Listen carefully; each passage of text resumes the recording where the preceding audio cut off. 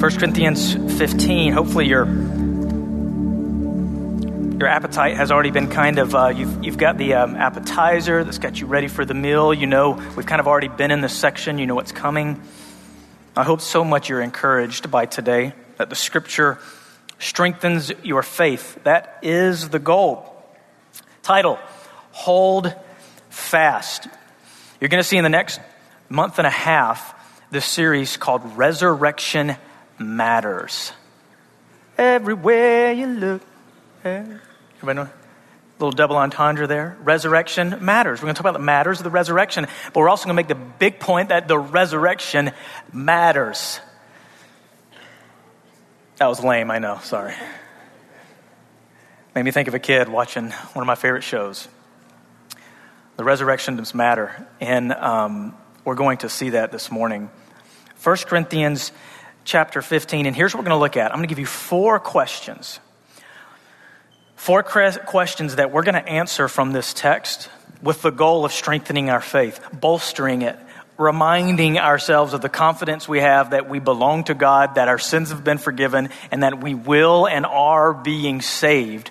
But we must answer those questions in order to experience that. Let me actually go ahead and give you the questions we're going to answer. Here they are, so you know where we're headed. Why must we constantly be reminded of the gospel? Sounds like a good question to answer. Question 2, how can I ensure my faith won't be in vain? Question number 3, what makes the gospel worth holding fast to? And then the final question is this, what if there is no resurrection? So here's the path we're going. Here's the questions I want us to answer with the goal of you walking away here today confident that your faith is not in vain and holding fast to what you have received that was preached to you sometime in your life that you believed. So let's answer this first question. Why must we constantly be reminded of the gospel? That's what we just did, right? We just, by way of remembrance, based off what Jesus said, reminded ourselves of the gospel. Look what Paul says here in 1 Corinthians 15. Paul himself said, now, I would remind you, brothers, the Corinthians, I'm going to remind you of something, of the gospel, the good news, the message that was brought to you that's supposed to be amazingly good and exciting. And he says this gospel came to them because he preached to them. He said, I preached to you. So someone spoke, words were gone out, and they started going into the ears of these Corinthians. And look what he says next. You received, which you received.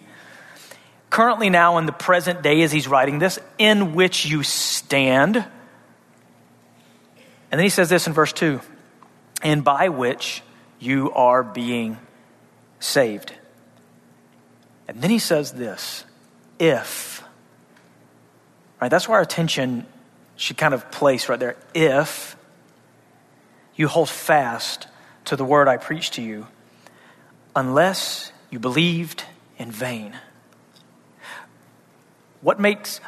Why must we constantly be reminded of the complete gospel? The answer is this, because of the constant potential of believing in vain. Because of the constant potential of believing in vain that faces every single one of us every single day. We've been in 1 Corinthians, you guys know the setting. Paul was worried about them. They were not spiritual people. They were acting like people of the flesh. And he was worried that possibly their faith was in vain. And he's going to explain a little bit more of why, what would lead to that vanity, that vain faith. But he was worried that their trajectory was one of, man, you're not showing that maybe you have genuinely believed. Life is filled with the flesh and worldliness. Walk back through verse 1 and 2 with me.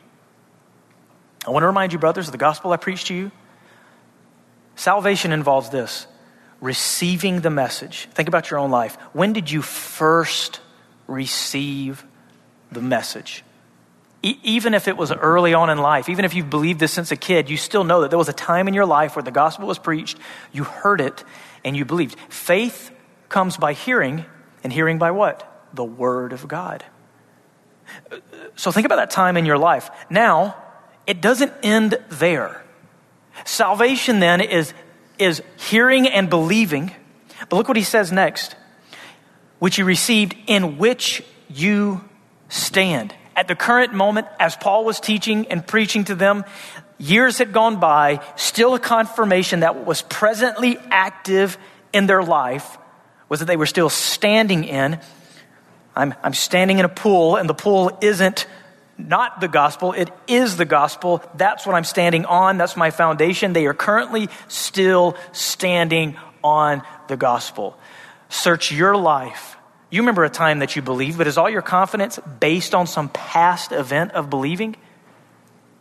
If all of your faith, all of your confidence is based on something you believed in the past, be very, very careful. What's better for your confidence, what's better for your assurance, is to look down and see where you're currently standing. Are you currently standing on and in the gospel? That which you believed in the past, you're still following, standing in, still believing, holding fast to, not letting go of. But then look what he says, verse 2. By which you are being saved. Here's the reality of being a Christian. You are both saved and then not saved yet. Does that make sense? Let me explain. If you believe in Jesus, the Bible says you will be saved. But twice here in the book of Corinthians, both in chapter 1 and here, Paul gives this perspective of currently being saved.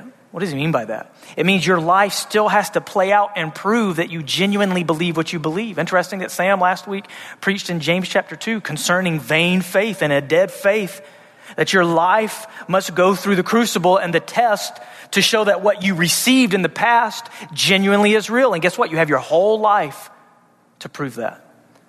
Everything that comes your way that would try to chip away at what you believed and take away from you, you have your whole life to prove you genuinely believe it. You are currently being saved. You are saved based off the promise of God, but your life has to still play out. And then you will realize and experience that salvation the day you go home to meet him, as 1 Peter says. Receiving the outcome of your faith, the salvation of your souls. Gauging your heart, reminding yourself of the gospel. It's very important because it's not good enough to just look back in the past at a moment of time. You must, hey, did I receive it? Yes. Do I still believe it? Yes. Am I going to continue to believe it? Yes. By the grace and help of God, I will continue to stand in this and never let go of it. Now look what he says here. If you hold fast to the word that I preached to you, unless you believed in vain. That's the scary part. I don't want to believe in vain. I don't want my faith to be in vain. Vain meaning this, of no effect, no purpose, accomplishes nothing. A faith that does not save. Now, before you get too scared, we should be appropriately nervous by that, because the appropriate response is, I don't want to have a vain faith. I don't want my faith to be vain. So what I must do, the if there, is if I hold fast to the gospel. Now, I could tell you and explain to you what holding fast means, but let's take the next 4 minutes to visually see what holding fast looks like.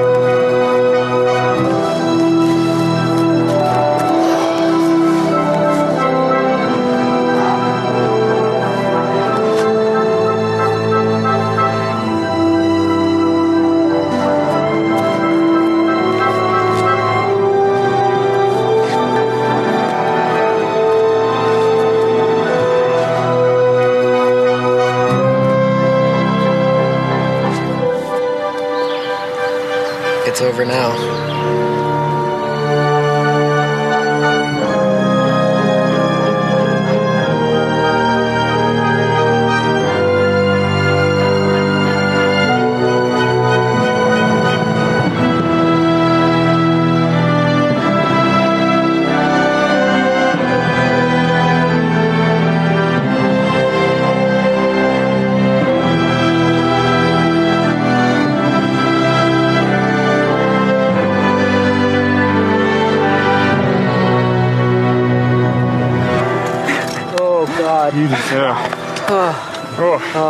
Good to see you again.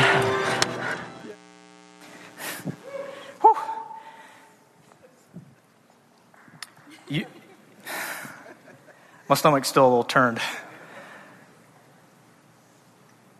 You know, when I die, I want the relief of being at the top of the mountain.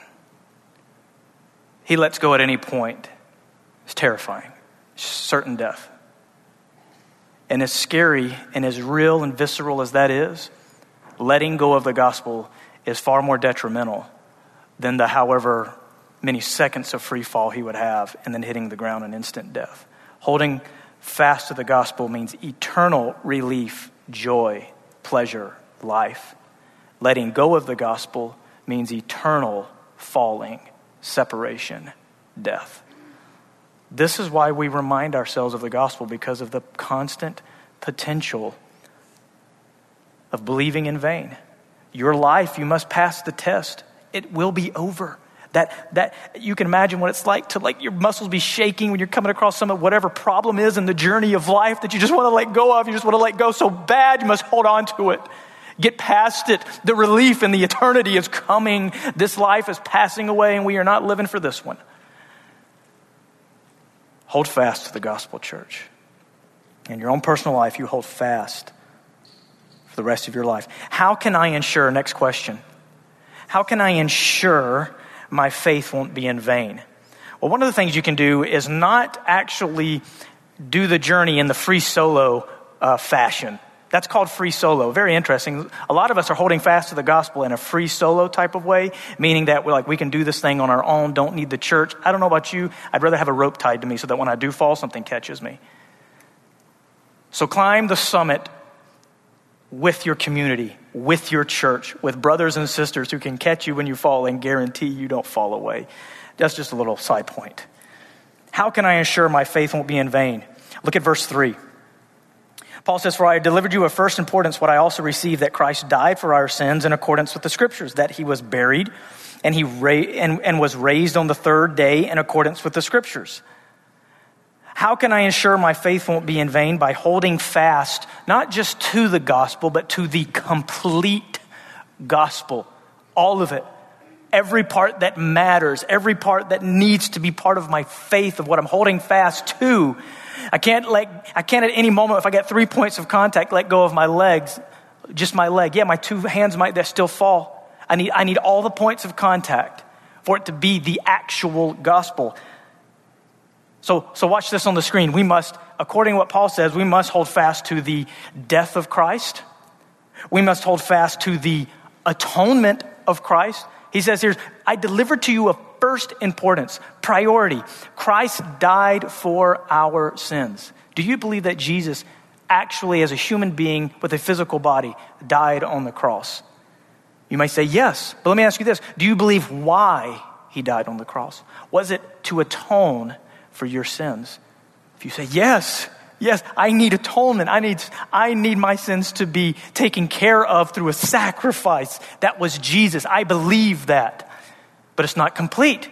We hold fast to the death of Christ. We hold fast to the atonement. We hold fast to the tomb of Christ. It was prophesied that he would be buried in a rich man's tomb, and indeed he was. Why is this so important? Well, one, is part of the prophecy, but one, he had to actually die. But then two, you need the stage for the resurrection.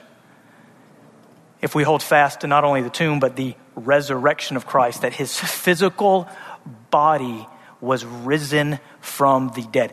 Paramount. What we're going to see through the rest of the passage is this is the focus, because this is what was under attack then.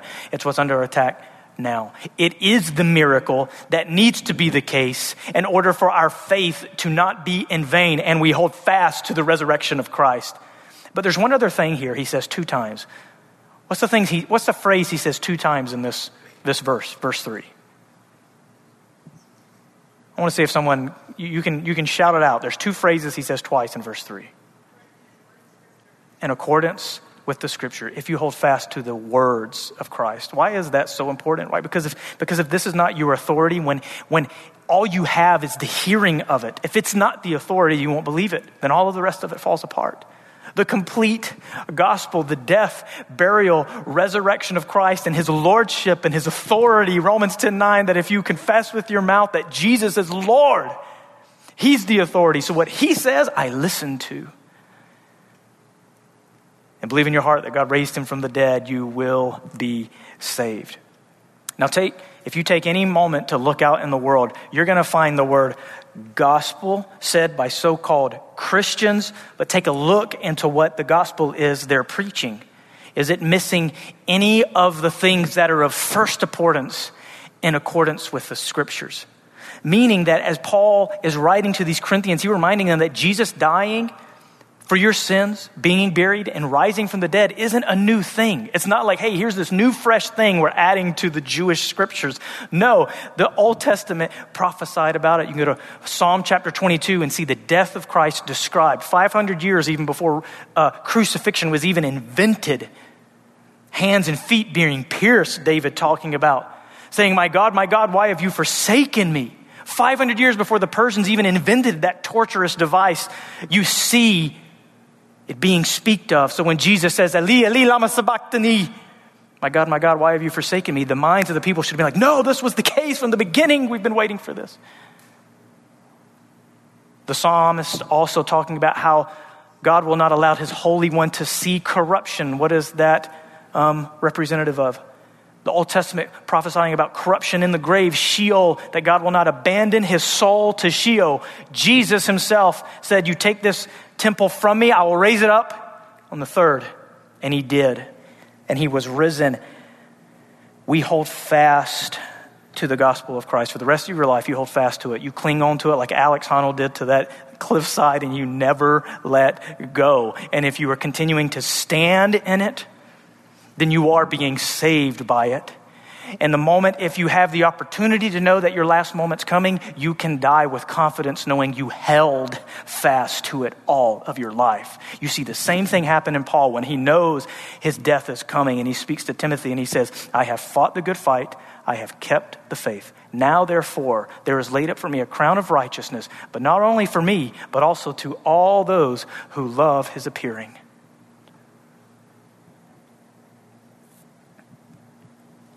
Next question.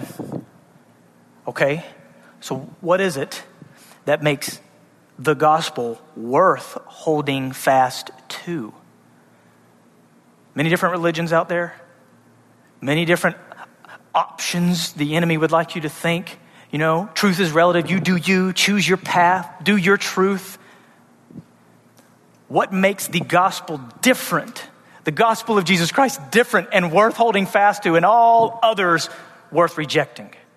It is this. It is the resurrection of Christ that makes the difference. It is what makes it worth holding fast to. Okay, verses 5 through 11. Listen to what Paul says. He gives a description of the complete gospel. The moment he mentions the resurrection, then he spends the whole rest of the chapter talking about it, because this is where all things lie. This is where the crux of the matter was. Verse 5. It says he was buried, he was raised on the 3rd day in accordance with the scripture, and that he appeared to Cephas, Peter, then to the 12, the other disciples. Then he appeared to more than 500 brothers at one time, most of whom are still alive, though some have fallen asleep, some have died. Then he appeared to James, then to all the apostles. Last of all, as to one untimely born, he also appeared to me. In the book of Acts, on the road to Damascus. For I am the least of the apostles, unworthy to be called an apostle, because I persecuted the church of God, but by the grace of God I am what I am, and his grace toward me was not in vain. On the contrary, I worked harder than any of them, Though it was not I, but the grace of God that is with me, whether then it was I or they, so we preach, and so you believed. Why is it so important for him to pause to now affirm and confirm and assure that the resurrection, the bodily resurrection of Jesus is actually true? Because what is under attack and still stands under attack today is like, you know what? This culture is like, we're okay with Jesus being a real person. You know, we can't deny that. Historically, he has more evidence to his existence than anything else. You know what? You can have the existence of Jesus. You know what? You can even have the crucifixion of Jesus. He was.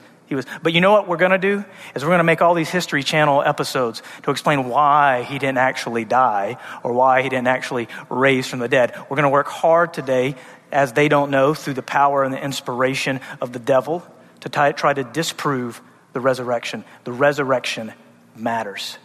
It's integral to the gospel. Don't let anything convince you otherwise. You have proof, and the world has proof against them they cannot deny, though they do all the time. Look at the proof he gives. He gives two types of proofs. He gives the proof of eyewitnesses, and then he gives the proof of its effect and its power on someone's life. This is remarkable, because even today, the testimony of eyewitnesses is undeniable. You do a crime, you go to court, you get on stand. If you have no eyewitnesses or no evidence, it's hard for them to prosecute you, right? They got to build a case. But if part of the case they're building against you is multiple eyewitnesses, you stole something, you have one person, at least one person who can get on stand and say, yeah, I was there. That person's not related to you at all. Next thing you know, you have two people who can attest to the same thing, that they saw you do the same thing. Man, I tell you what, it's going to be really hard to get out of that. And what about if they brought up three people, all 4, 5? What if they brought up over 500 different people who saw you do what is being said that you did? It'd be really hard to get out of that one. Here's what we have. We have Jesus rising from the dead and appearing to hundreds of people. And at the time that Paul wrote this, there were still hundreds alive at the time. Could you imagine what it'd be like to talk to one of those people, right? Yes, they get to see, they get to touch, they get to be with Jesus for days, even after he did not stay dead. And then the disciples getting to see him ascend into heaven, disappear, given the promise that he would come back in the same manner, same way he went, he will come. Remarkable.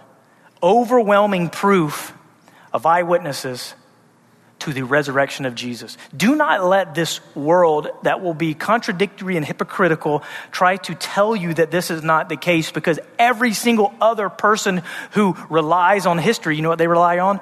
Eyewitness testimony. Yet, when it comes to Jesus, there's an overwhelming, crazy amount of evidence, more than anything else, to his life. And not only that, to his resurrection. There are over 500 different ancient sources that are non-Christian that attest to his life, death, burial, and resurrection. Non-Christian sources. Not to count the thousands of Christian sources that attest to this, which is the same way we know when we take history class in school. It's the same way we know Homer existed, know these poems existed, know that Aristotle existed, Socrates, Plato, some of you maybe got that. Socrates is a great guy.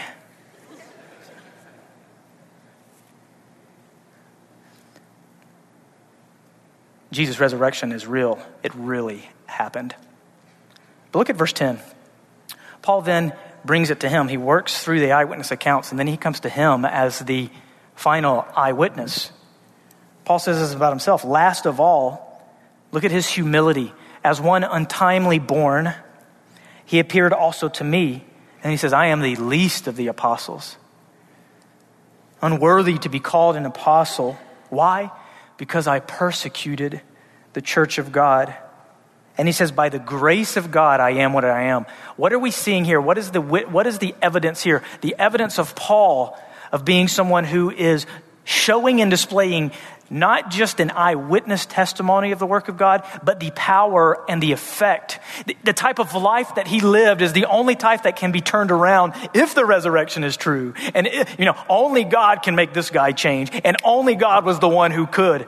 As he is on the road, Paul, when he was, as in Philippians 3 says, he was zealous concerning zeal, a persecutor of the church. When it came to being 100% convicted about doing the right thing, he was a good Jew. He was better than them all. And he persecuted the church of God, Christians, with zeal, knowing 100% that what he was doing for God. Happy to stand at the feet of Stephen, who was stoned to death, and receive his garments, approving, saying, yep, it was good that this guy died. You know what? I like fighting for God in this way. I'm going to continue on the road to destroy the church of God. The very enemy of the church, God meets. Jesus shows up and he meets Paul on the road to Damascus, blinds him with a light.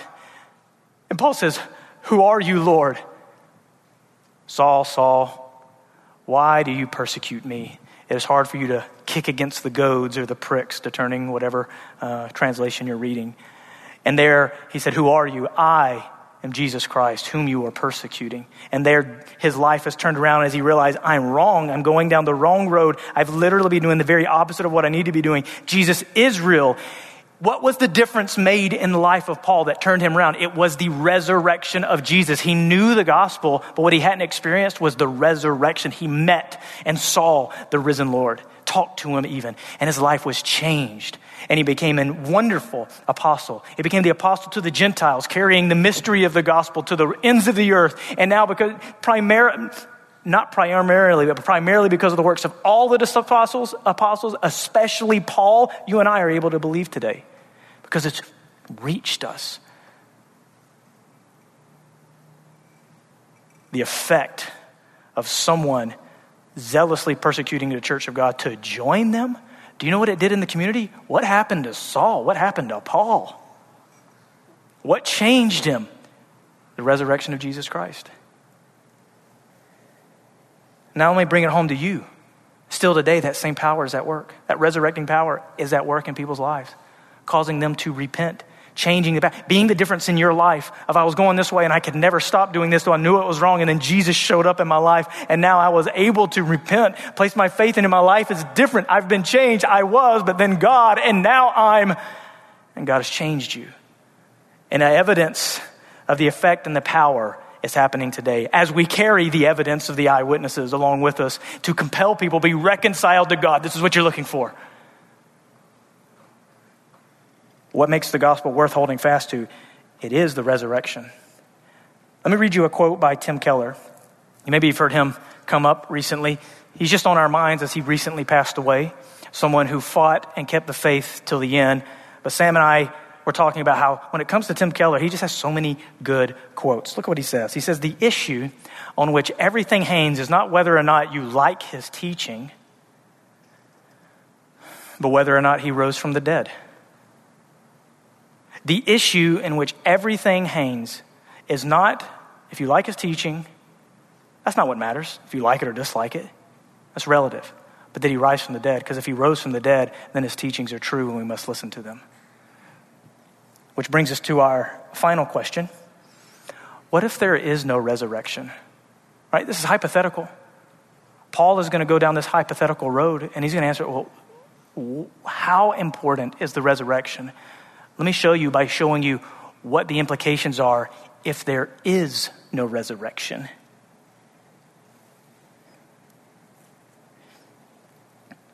Paul said, but by the grace of God, I am what I am.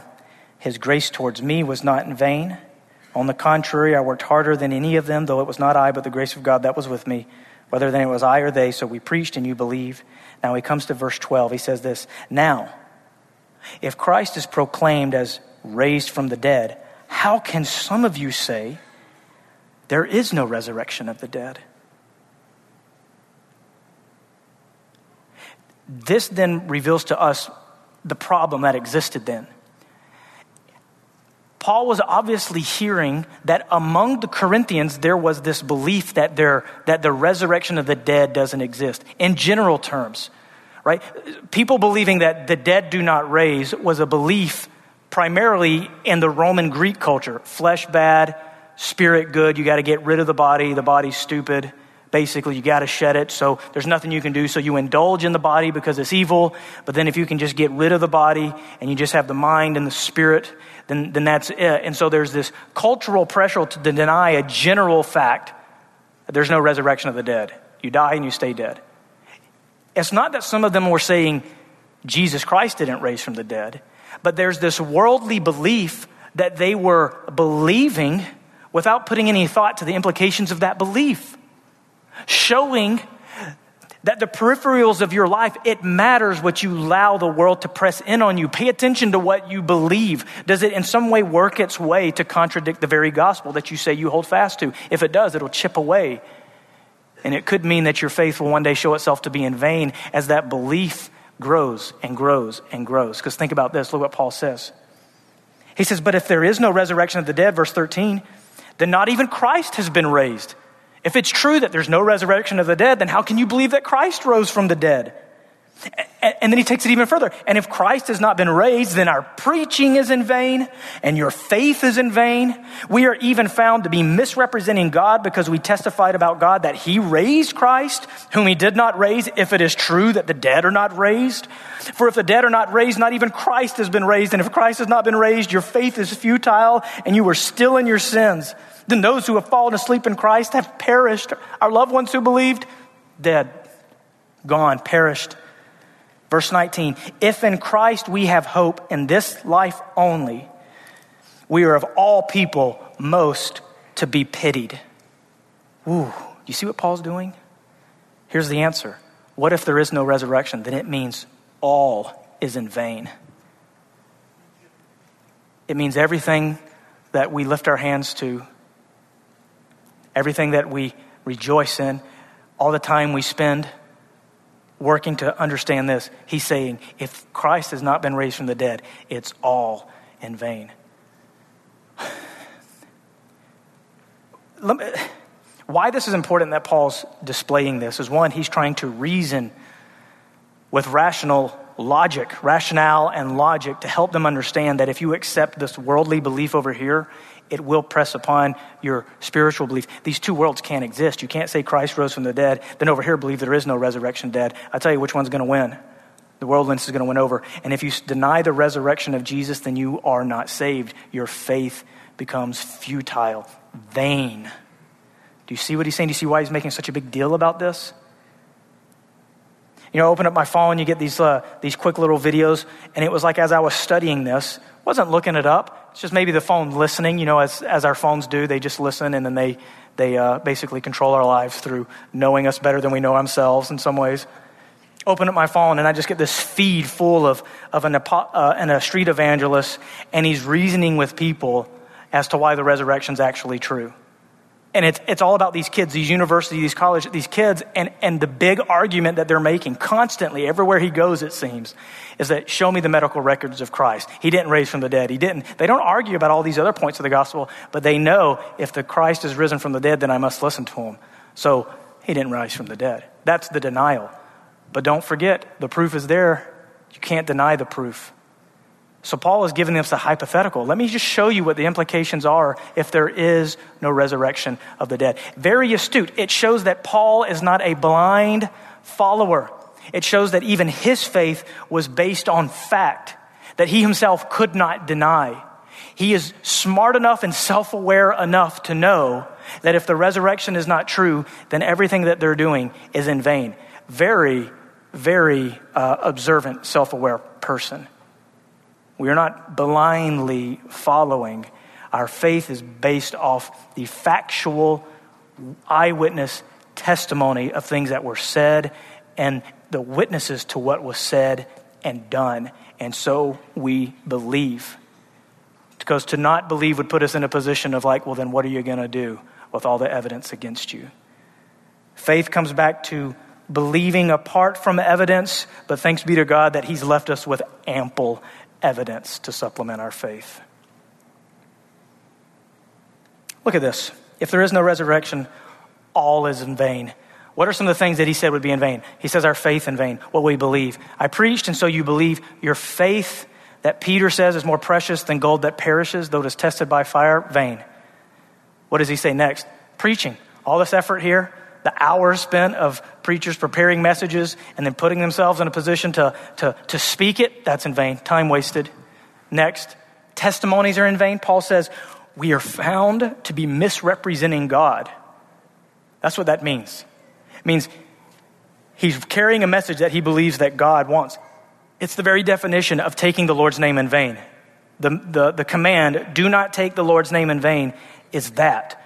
Are you carrying a message that's not his, but you're saying it's his? You're carrying his name with you, saying, this is my message and God's cool with it. He's got it. That's what it means to take the Lord's name in vain.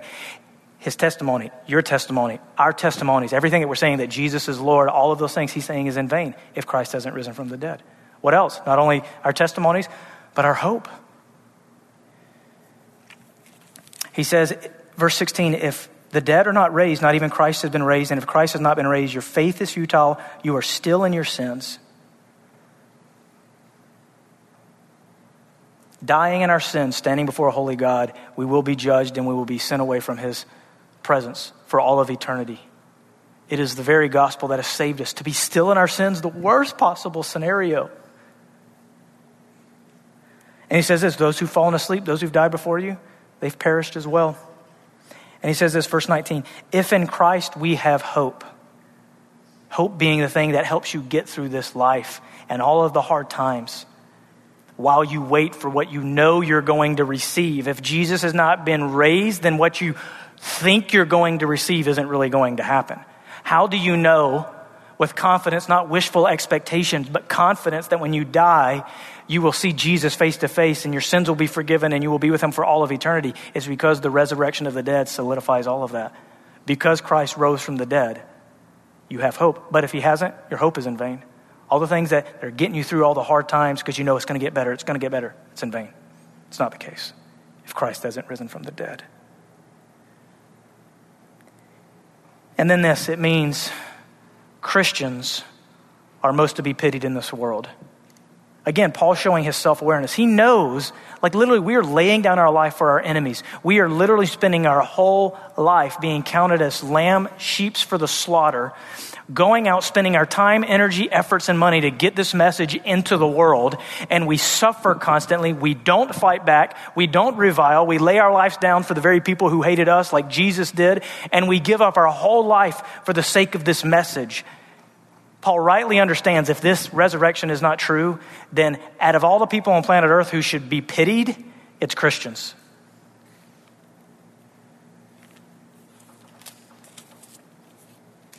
Now, church, is that where I end and we just go home? Is that where we should end and just go home? Look at verse 20 with me.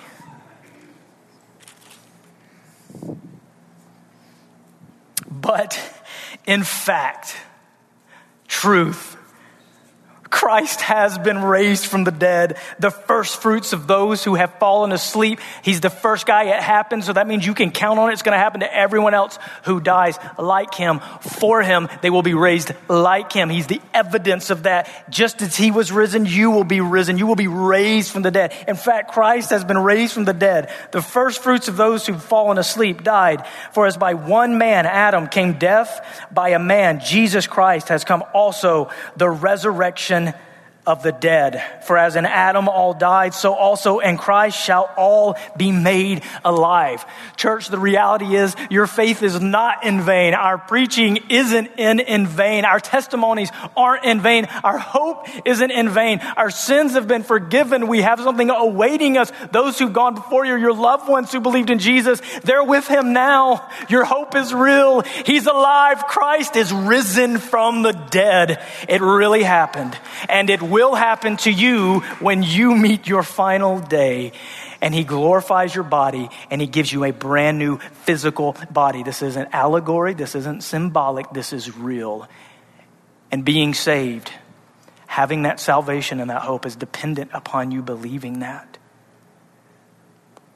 Faith comes by hearing and hearing by the word of God. So when you hear Matthew, Mark, Luke, John testify to the resurrection of Jesus Christ, do you hear it and believe? And are you going to hold fast to it? Are you holding fast to it now, standing in it? And will you hold fast to it till the day you die? That's what matters. Make the confidence of your salvation, not on something that happened in the past, but including that past belief with everything that you believe now and everything that you're going to hold fast to for the rest of your life. The resurrection matters. Christian, hold fast to the resurrection of Christ, and you live this life with hope, knowing that he will give life to your mortal bodies, just as he gave it to the body that died in his son, Jesus Christ. We are not most to be pitied. We are most to be envied and most to be want to join to. We should be the lights to the world that are telling people this is the way. Jesus Christ is the way, the truth, and the life. Come on in and experience everything that you ever thought you could find in the world, which you can't, you will find here in Jesus Christ. And you will be with him one day, and at his right hand will be pleasures forevermore. And in his presence will be the fullness of joy. Only through Jesus Christ. And we stand on this message, and we never let go of it, even to the point of death in our own life. Let's pray.